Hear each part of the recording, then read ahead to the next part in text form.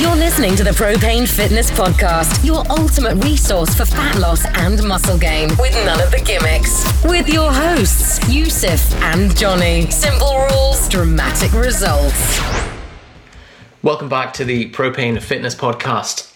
Today, I have Simon Atta, Simonster. He is an acrobat, planche, beast, breakdancer, martial artist, and all of these kind of jumping around skills in one. So as you may have seen me with some of the flibbly blibs, some of the tumbling that I've been doing, playing around on the mushroom, this guy is hands down the most impressive acrobat gymnast that I've seen, especially in terms of flares, hand balancing, that kind of thing, planching. All of these skills in and of themselves are incredibly difficult to achieve on their own, but Simon manages to integrate them all. What I particularly love about Simon's stuff is that he straddles both worlds, in that he still manages to maintain the kind of aesthetic focus and strength sports stuff, along with the gymnastic stuff, the breakdancing and the tumbling. So Simon, very glad to be able to chat to you, even if it's just for purely selfish reasons today. Thank you. How's it going? Great. I've got a little bit of a cold, so I apologize for my substandard voice today. I hope the audio is clear on your end. It's all good. So you are in LA at the moment. You said so it's midday for you. You said I'm in Las Vegas at the moment. Right. Oh, Las Vegas. So LV. Yeah. So yeah, same time. So what is it that you do? You said you work at night. Yeah. So at the moment I'm just performing at a show on the Las Vegas Strip. But I do a couple of things. I have my website, so I teach and sell tutorials online, teach workshops around the world, and when I'm back home in Melbourne, I also work as a physiotherapist. Right. So a little bit of everything. So yeah. I didn't know the physiotherapist thing as well. That's another string to the bow. I'd like to dig into that a little bit actually as we go on. For sure. Yeah, certainly. But just to start with, can you give people the background of who you are and how you got started in all of this? Yeah, certainly. So my parents got me into gymnastics at a young age. So about 10 or 11 years old, I started gymnastics, which I loved. And then a friend of mine in elementary school was taking breakdancing classes. And he asked if I wanted to come along, and I had no idea what breakdancing was. So he showed me a couple of moves, and I thought it was really impressive, and went along to a breakdancing class and fell in love with it. So my focus really switched at that point to breakdancing. I always grew up watching action movies and Jackie Chan movies, and always wanted to be able to do those impressive skills and bodyweight strength moves. So my focus with gymnastics, breakdancing, calisthenics has always been that sort of thing, trying to do the really spectacular moves that appear to be impossible. Totally. Well, yeah, same here in terms of the motivation for that. And I think we'll put a couple of clips of your stuff and some of the breakdancing moves you do as well. But you can tell from your style that you came at it from a gymnast foundation into breakdancing. And I certainly think that it gives moves a lot more of a cleaner look when it's that way around, rather than having to then correct kind of some of the bad habits that come from learning breakdancing straight up and then translate. Yeah, certainly. Yeah. So gymnastics has a huge emphasis on form, which I really like. I like to do my breakdancing moves now as clean as possible with straight legs and good technique.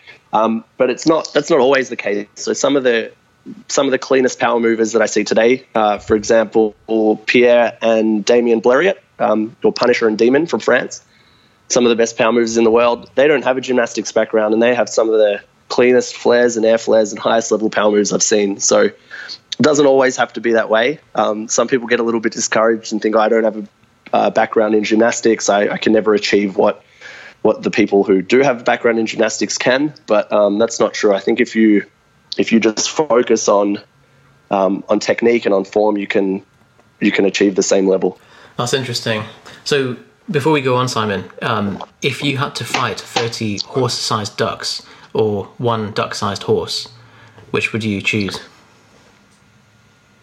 Repeat that. So 30 duck-sized horses or one horse-sized duck.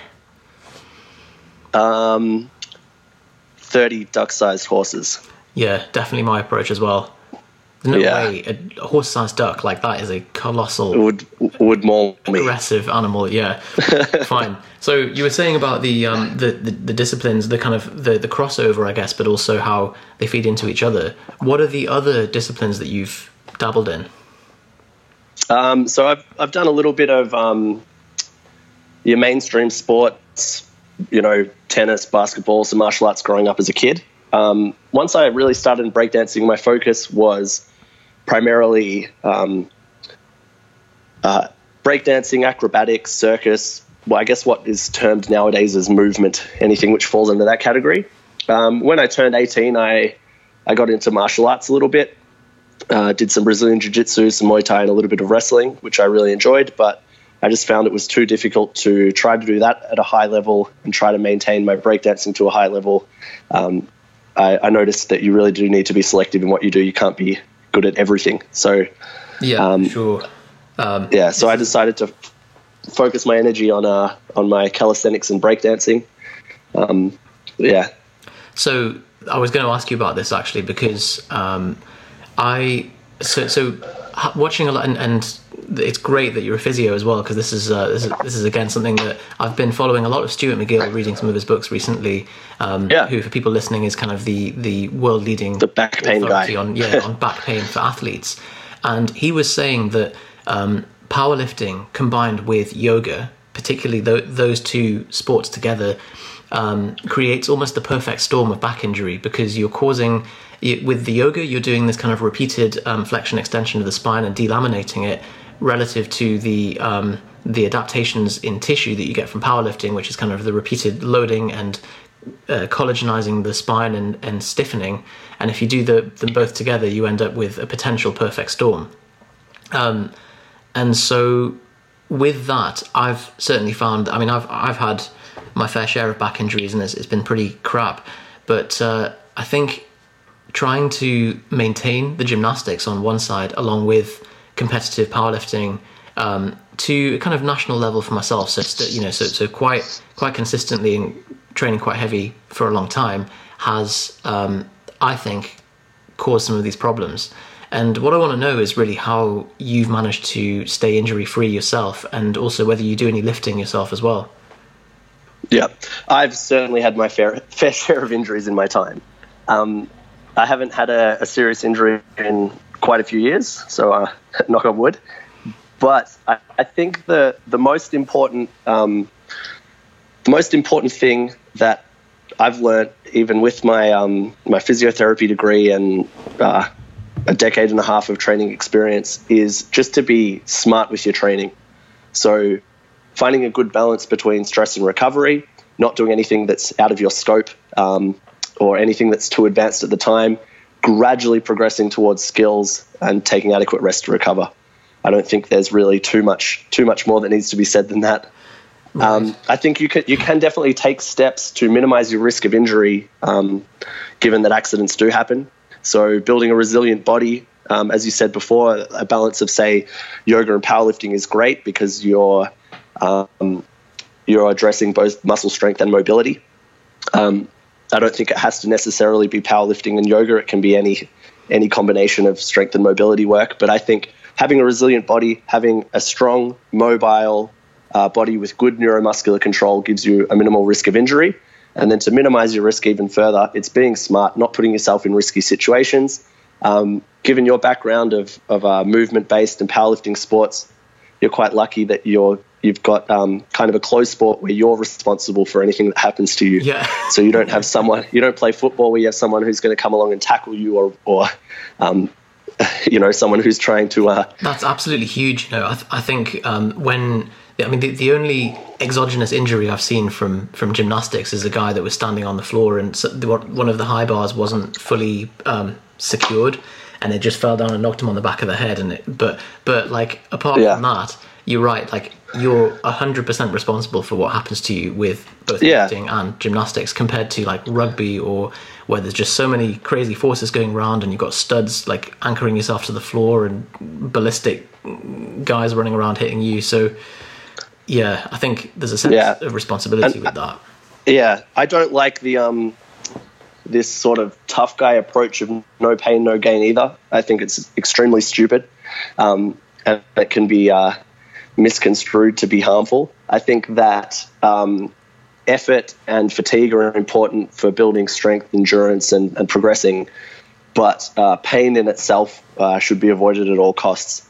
So if something is hurting, something doesn't feel right, you should stop. That's your body telling you that it's not good for you. That's your body's warning sign to tell you to stop. So don't push through true pain.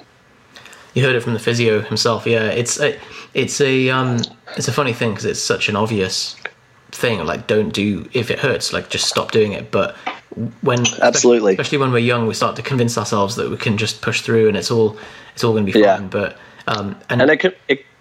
go on, sorry, I interrupted you. Your approach to injury really sounds very similar to Juji Mufu when we spoke to him recently, and I guess he's another guy who has to straddle the two worlds of like bodybuilding at a high level and maintaining his tricks. And yeah, he was saying the same thing, and very much focused on recovery, on periodizing his, doing months of straight bodybuilding and then months of kind of more tricking, and also to like if someone's like, oh hey, can you do a backflip or whatever, and he's just at a party or like out and about, he's like, I will not do that anymore. Yeah, if you don't feel ready for it, if you're not warmed up, you need to learn to say no.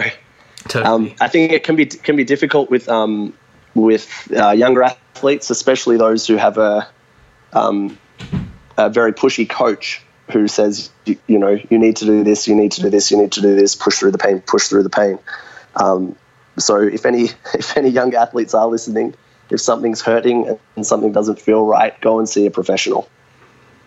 Yeah, good advice for sure. See a health professional. And go get child services involved and get rid of your coach. So the training that I've always seen you do is calisthenic stuff. So body weight focused training. Yep. Do you do any other modalities? Like, do you do resistance training? Do you train with weights? Yeah, definitely. Yeah, I find there's a bit of a funny subcult in the calisthenics world of people who say, I'm a pure calisthenics athlete, don't touch weights. And there's nothing wrong with doing weights, and there's no reason why you can't do both, especially if it's conducive to your goals. So I do a lot of the base of my training is calisthenics, but I definitely supplement my training with some resistance training, some weight training. I find it's particularly good for structural balance, and also to just give myself a little bit of extra volume, a few isolation exercises to address any weaknesses that I might have to help my calisthenics.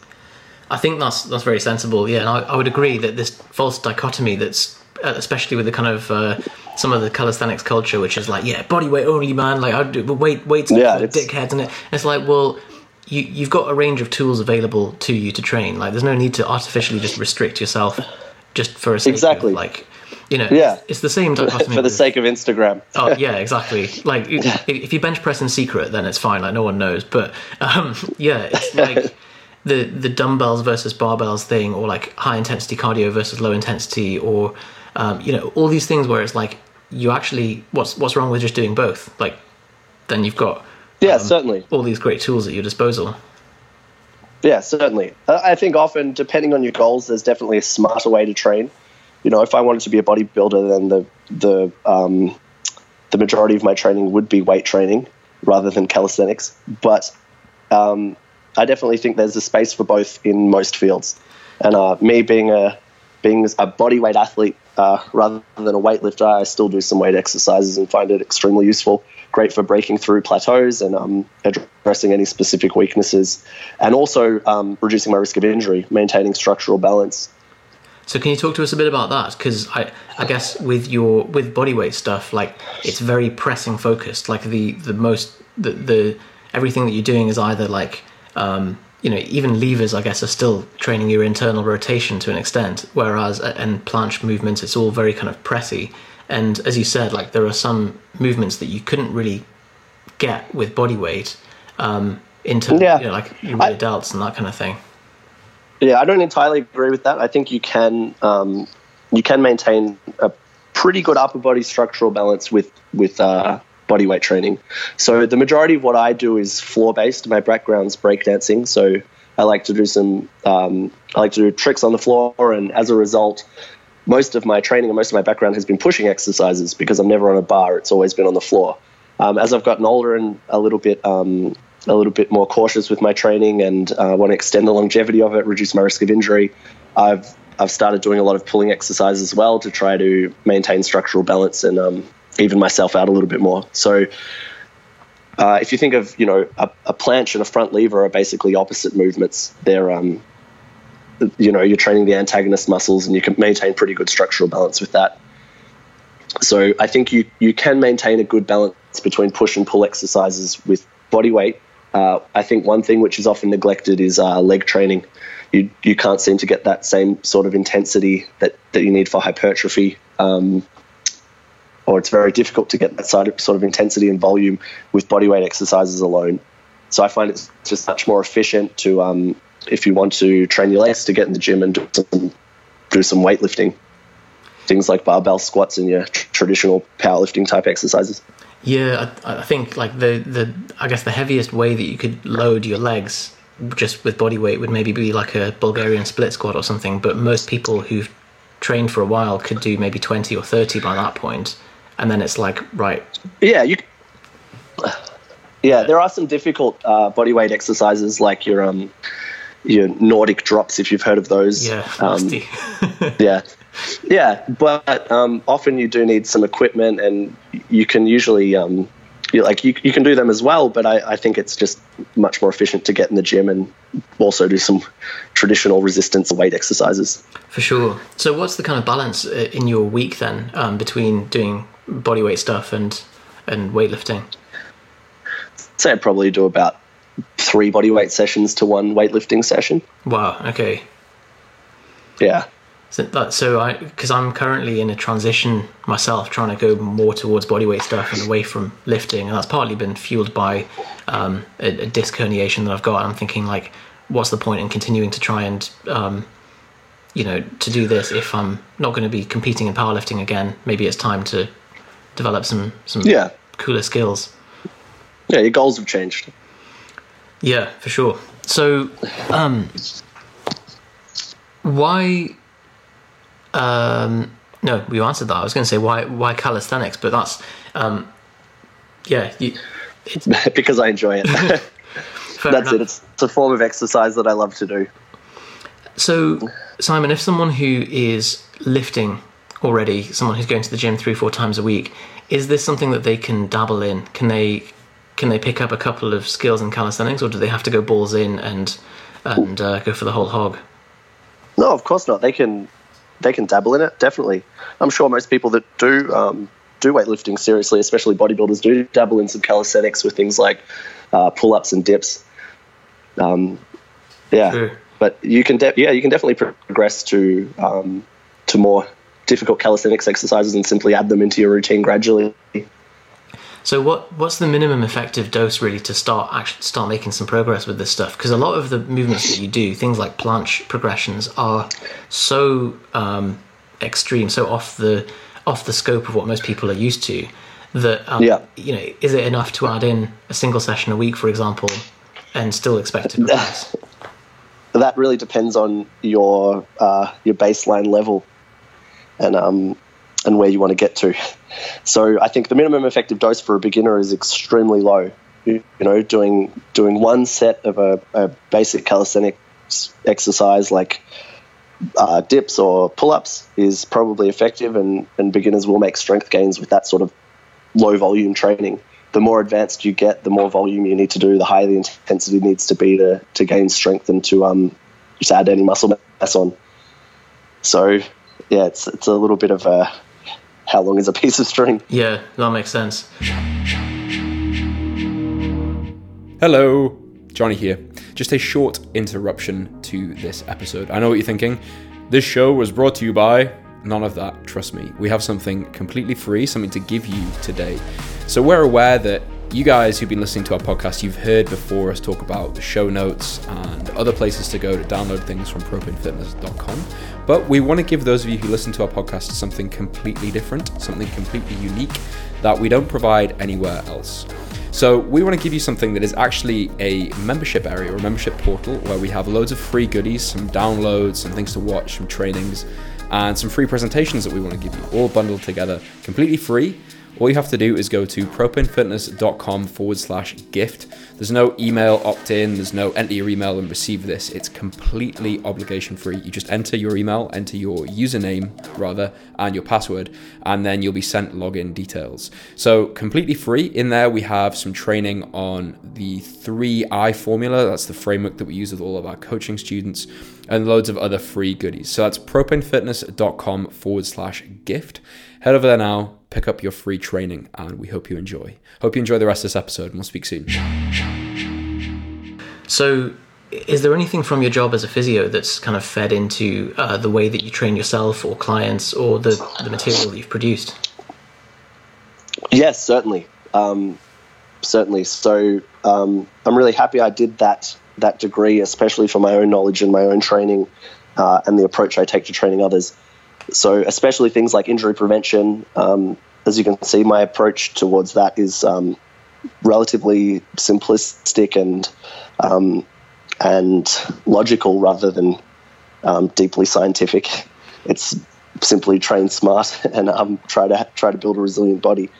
But I found that doing the physiotherapy degree really helped me with evidence-based training, training smarter rather than just training harder, manipulating training variables such as number of sets, reps, volume, rest periods, depending on your goals and what you want to achieve.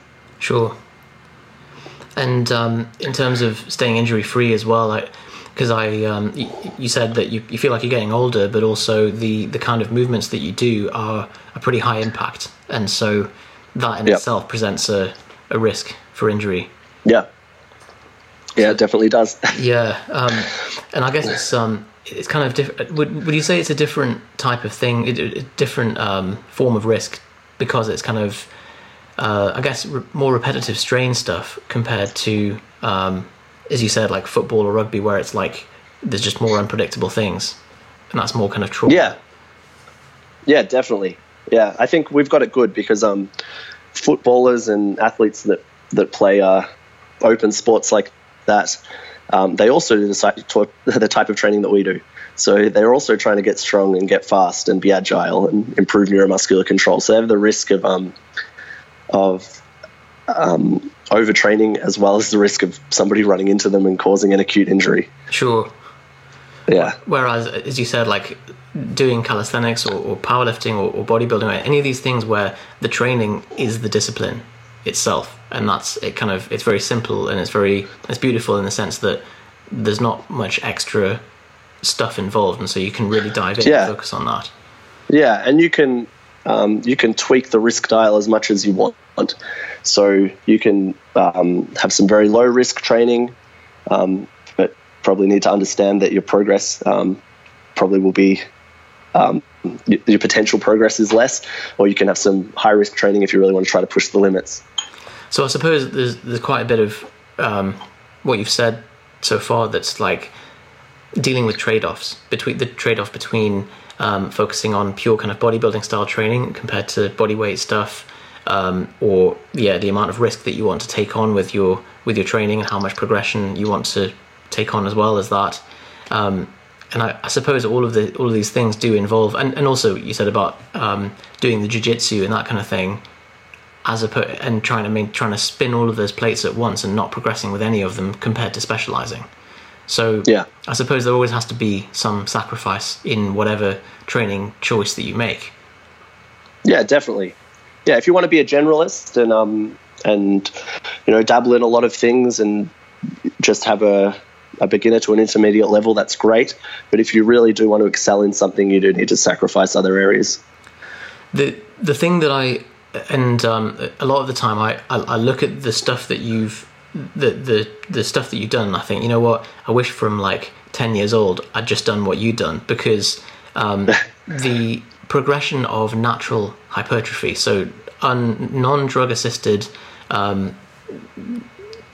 pursuit of gaining muscle, plateaus very sharply at a certain point, and it's like to gain much more muscle beyond that requires so much more intensity, so much more focus, to get such incremental progress beyond that point. Whereas actually you could maybe get 80% of it with you can very much apply the kind of Pareto principle to it, and then develop the skills, which is what you've done essentially, in that you're kind of maybe nearing your maximum muscle potential. I'm sure you could get bigger if you just dedicated everything to that, but that would be at the cost of the rest of what you're doing, and the mobility and the flares and all of that stuff too. Yeah, definitely. So my main focus is not aesthetics; it's function. But I do quite high volume training. So any aesthetics that I've earned are a result of that. Right. So yeah, I obviously don't look like a bodybuilder, but you can still maintain a decent physique doing high level skills and bodyweight training. Well, I think you look close enough to a bodybuilder for the untrained person to be like, yeah, I'd like to look like that. As opposed to, because I think there are a lot of, I've seen some of the kind of bodyweight guys that, and maybe that's just because they're simply not as advanced, but they haven't got the physiques to match the training that they've done, and it does make you think, like, if they were to just supplement it with some kind of bodybuilding focused weight training work, it would round off everything. Yeah, that's probably true.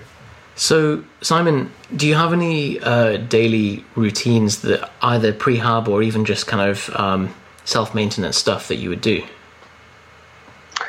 I don't have a strict daily routine. I think the only thing that I do before every session is a warm-up, which is catered to the type of training that's to follow. But my training is quite periodized. I usually like to focus on only 2 or 3 skills at a time over a period of about 6 weeks, or as long as I'm continuing to make progress. And then I'll change up the exercises that I'm doing when I start to plateau. But I don't have a daily ritual or a sort of daily routine that I do. That makes sense, and I like the idea of periodizing, because I think the temptation is, and I'm such a sucker for this, is that you go into the gymnastics zone and you're like, oh, you just want to try everything, and then you do something for 5 minutes and you're like, oh, fuck that, okay, I'm not, and you just jump around. Yeah, I think that's one of the biggest mistakes with bodyweight training and movement is having too many goals. Definitely. People want to do a one-arm pull-up, a front lever, be a hand balancer, do tricks, be a power lifter, an astronaut, a doctor, and you can't achieve all of them at the same time. So yeah, that's exactly it. And a few of those things you mentioned, I am trying to be a doctor and a power lifter. Yeah, an astronaut. So yeah, I've dropped the powerlifting thing. That's good. Now. Yeah. And what's that? I said, that's good. That's only a couple of goals. That's definitely achievable. Only a couple, yeah, it's true. But I think for now, I've realised that I've personally been trying to get flares for years now, like an embarrassingly long amount of time. And precisely because of what you said, that I'll come in, I'll do some tumbling, I'll maybe do some flares at the end if I can be bothered, and then do a bit of stretching, and then alongside that, it's like you're already under recovered from doing the other forms of training. And so there's never really enough frequency to make some progress with it. And so now the big shift in my own training is to just cut things back and focus primarily on, the pancake position, splits, V-sits, and build up the strength and the technique for flares properly. Perfect. It sounds like a very sensible approach. I hope so, yeah. So taking a leaf out of your book and trying to periodize it and just finally get them.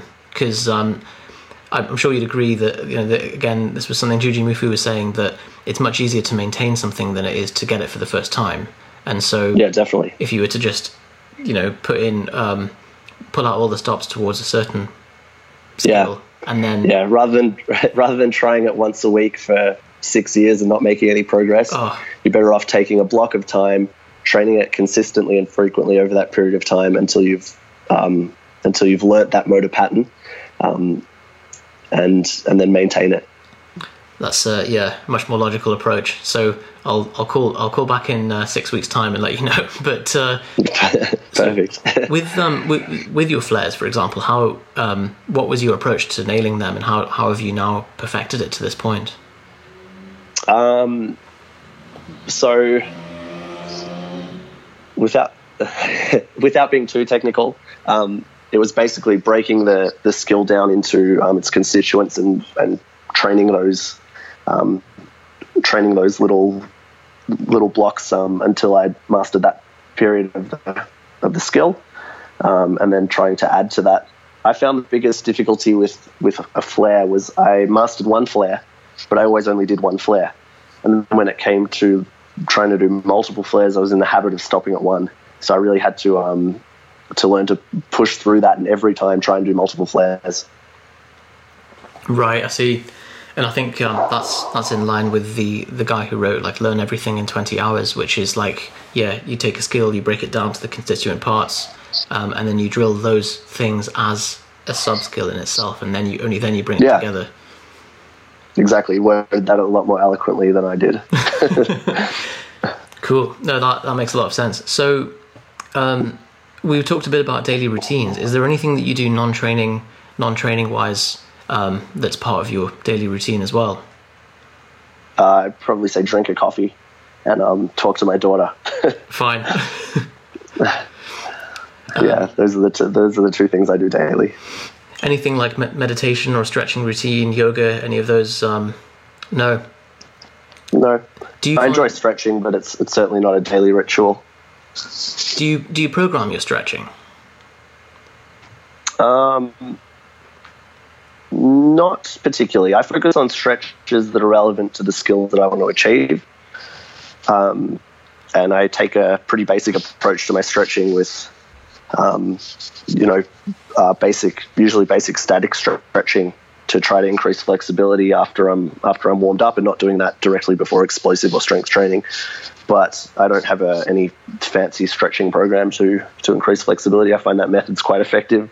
Right. It's worked really well with gymnasts and contortionists for years. So I think if you're struggling or you want a little bit of an extra boost, or you want to maximize your flexibility in a short period of time, that's when you can add things in like loaded stretching, PNF stretching, and all the other little options at your fingertips. But I find just consistent, regular static stretching is quite effective for increasing flexibility. Right. So the stretches that you do are kind of, as you said, they're directed towards the skill that you've periodized at the time. Yeah, definitely. Yeah, I just find it's a waste of time to train things that you're not going to use. Yeah. So, so most of my stretches, or all of the stretches that I do, have a purpose. So either with a purpose of injury prevention in mind, or it's conducive to my training, such as overhead mobility for handstands, or pancake mobility, hamstring adductor flexibility for things like presses to handstands or flares or power moves. So if you talk us through like one of the things that you like, so what are you working on at the moment, for example, moves wise? So at the moment I'm training predominantly calisthenic space moves. So the front lever and one arm pull up. Okay. That's what I've been focusing on mainly at the moment. But there's always a couple of background combos or things that I'm training at the same time. Hand balancing, head spins, those sort of things. But at the moment my primary focus is on pulling exercises, because it's something that I've neglected for so many years. I see. Yeah, head spins are grim. But so, for example, with the one arm pull up, presumably you would then have the relevant mobility for that movement plus the relevant strength and whatever kind of supporting movements that you would do, and then you would run those in a program for say 6 weeks at a time. Yeah, so luckily the one arm pull up, most people have the relevant mobility anyway to simply hang from a bar with one arm. It's the strength and the motor pattern which is the issue.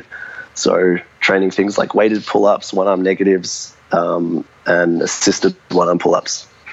It's funny how much harder a one-arm pull-up is compared to the regular ones. I built my weighted chins up to kind of plus 60 kilos, I think, for a PB, and I'm nowhere near a one-arm pull-up, like just hanging limply from the bar.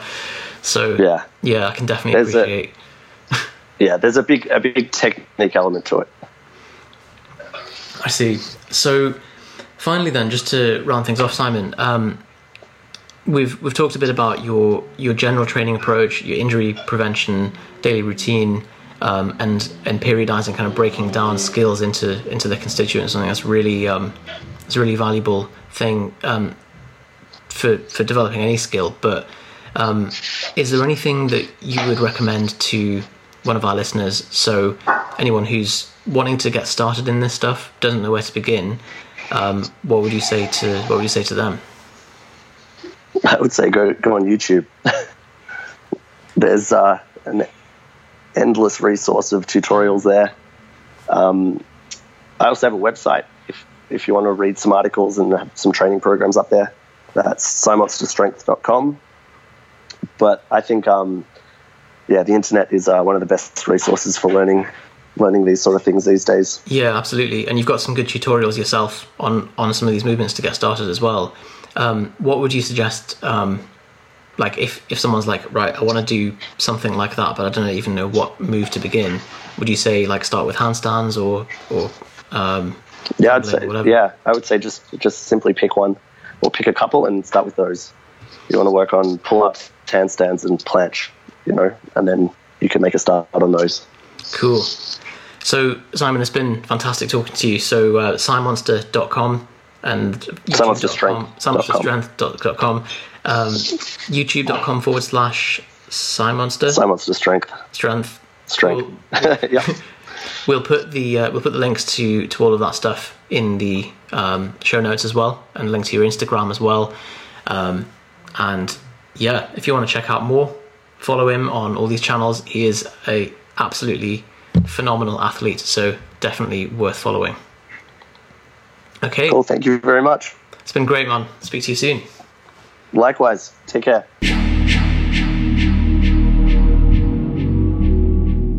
Hey, Johnny again. Hope you enjoyed that episode of the Propane Fitness podcast.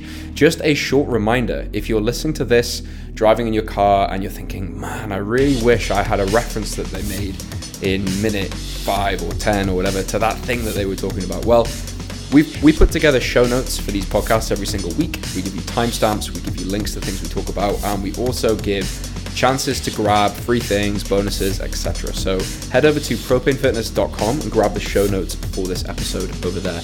Also, if you want to be notified of these podcasts when they come out, if you want free subscriber-only benefits, stick your email address in and grab our free downloads, one of the many free downloads if you go to propanefitness.com and the homepage.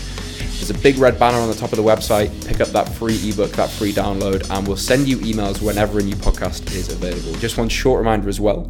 As you are a podcast listener, you have access to our exclusive free gift that is available nowhere else, and that is at propanefitness.com/gift.